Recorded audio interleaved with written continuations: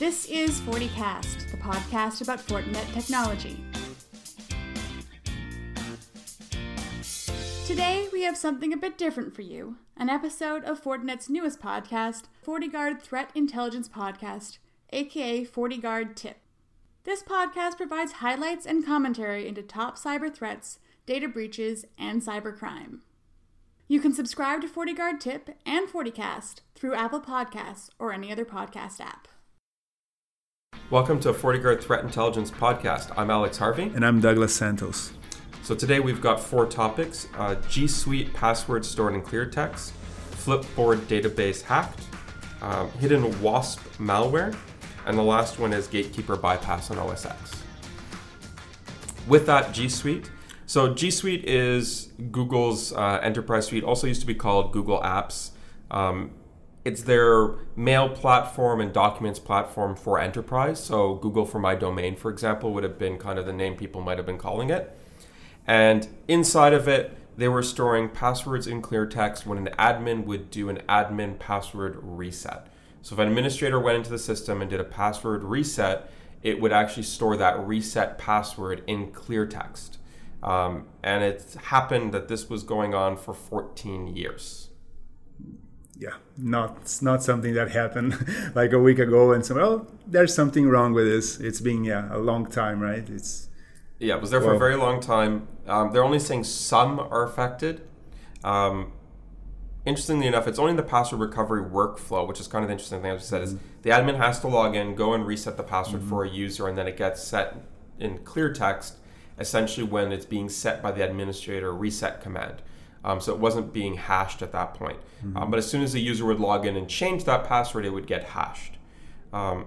They're saying there's no evidence of access, but keep in mind any Google admin that would have been working on any of those servers would have been able to go in and see this file full of all the passwords in clear text. Just make sure that there's it's only affecting the Google G Suite, so none of the free services that they provide is affected Gmail's by that. Not affected. That's because they don't probably have the password reset feature that's actually triggering this bug, right? Yeah, they don't have the admin portal to kind of allow the admin password reset. So none of the free services were affected by this. So this one is kind of an interesting one from the point of view that it is a kind of a software bug, right? It's a vulnerability that was created by a very simple software bug. Someone was doing one step and they just weren't hashing the password before storing it. That can happen. Yep. I've seen weirder bugs. We've seen this is not as scary and creepy, but it happens. We've seen worse. It's just this one escaped capture for 14 years, so that's pretty long lived. So the next one is Flipboard DB. So Flipboard is a kind of a news aggregator. It's been around for a little while. They've got about 150 million users. They're saying that some of their user information has been leaked, quote unquote some. They're still investigating the extent of it. They have pushed, basically password resets have been sent out to affected users or who they think are potentially affected users. The hackers had persistence on their system for nearly 10 months before this was discovered. So no evidence of unauthorized access, but kind of, again, another interesting one or scary one. They're still doing their due diligence at this point in time. They haven't released a lot of information on the actual breach or mechanism of the breach. Neither how many users were affected or what actually happened, if it was a software error exploit or somewhere inside. There's not too much information regarding this so far.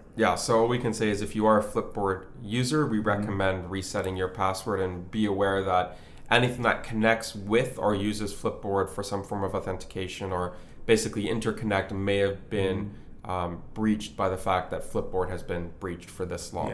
And make sure that if you did use the Flipboard password for any other online accounts, to make sure to change those passwords, because they pretty much they're breached, right? They're leaked. There's a very good, I'm not sure if that breach is already included, but there's a Google Chrome extension that checks if the passwords you're using have been breached. That's a very good indicator, so you don't have to keep tabs on all the breaches, right? There's a couple of websites out there where you provide your email account, and if they see any breaches or anything that has your email account or email address in it, they'll actually email you and tell you which breach affects you. There's a few of these services out there. They're all pretty much the same. They're kind of, all they need is your email account, which they already have if they have all the breach data. So basically when they get loaded with the breach data, they'll send you an email and be like, hey, your information might have been leaked via this breach because we see your email in it. Make sure to change your password. Make sure to change your password. So we recommend joining one of those. It's kind of a good sanity check, but also just good password safety. Don't reuse passwords and things like that is probably a good habit to have. Yep. So an interesting malware called Hidden Wasp primarily affects Linux. It's a targeted remote control Trojan. Yeah, different from most malware that we've seen targeting Linux, where they're mostly going after computer and computational resources for crypto mining or even DDoS attack. This one is actually a Trojan. It's a malware that sits on your environment. It's trying to grab credentials. It's trying to look for information and give remote access to whoever has attacked them, right? So it's a change of heart or pace, if you... It's a little bit of a different one than what we've been seeing. Because most of the Linux ones we see are DDoS, crypto miners. Those I'd say were the two biggest ones we see for Linux. We don't very often see ransomware. But the crypto miners are pretty prevalent, and DDoS are basically taking over the Linux host and turning it into a zombie for DDoS is very, very common. But this one is a little bit different in how it works. It does share a lot of code with Mirai and Azazel, rootkit. So it's got some similarities and some source code overlap. And also, researchers have done the looking at it, have basically said that a lot of the code in it, there isn't anything really unique. They're basically just leveraging a lot of the open source code that's out there for Linux. They can basically just copy and paste and stitch things together, which means it's not really unique. They are saying that it's got a very low detection rate currently, based off like testing on VirusTotal, that it's got a very low detection rate, but that also leads me to believe that it's potentially not very widespread at the moment.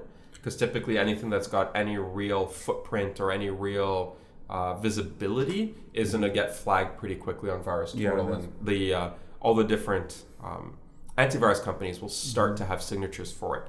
So it's probably not very widespread yet, but it's probably going to grow in the next couple of months, obviously, if it keeps up. Yeah, just got to keep in mind that since it is a Trojan, it is trying to carry on its activities by hiding itself into the system, by hooking some system calls and hiding its presence specifically from networking commands. So if you do a netstat, it's kind of hooking the functions that netstat will call, and will probably not see any information on network level sessions that are attached to processes. So there's a few things that you can do.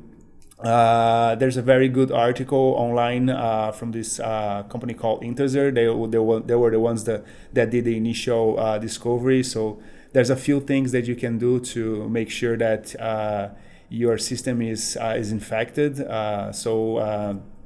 One of them is basically trying to see if you have any command and control communications by doing a Wireshark on the net on the server on the server host, looking for port 61061. This is a port that they are using right now. That nothing impedes them from changing this port. But so far is one of the ways that you can go around to see if you have this kind of traffic on your network. Yeah. So the thing is, with something like a firewall in place, you'll be able to actually take a look at the firewall level, and that's kind of the easier way than trying to go host by host in your server farm to look for it. So that's another way. And since it does use a kind of fairly well-known command and control, at least at the moment that's what it seems like, it should be detectable with current or with minor changes to IPS rules. So it's a different one, at least from a Linux standpoint. We haven't seen one that's targeting remote control.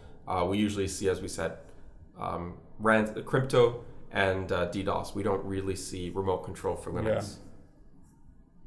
And the last one is Gatekeeper bypass on OS X. So Gatekeeper on OS X is kind of like the same thing as Windows has. When you download something from the internet and you go to run it, it goes, this isn't signed, are you sure you want to run it? Click yes. Or it's that first initial check of like, this isn't something we know, it's not trusted. Are you sure you want to run this? So Gatekeeper is the equivalent on OS X. It's been around for quite some time. It's a little bit more annoying than the Windows one because you have to jump through some extra hoops to run stuff. But it's quite an effective warning when something is not trusted. So if you're downloading something from a known place, it's supposed to be trusted, and it's not, red flag, people might not run it back up and go, okay, what happened here? So the bypass is kind of a very convoluted way of dealing with it. Yeah. It has to do with a mounted drive, be it USB, CD, or a archive volume that's being mounted as a disk image, essentially.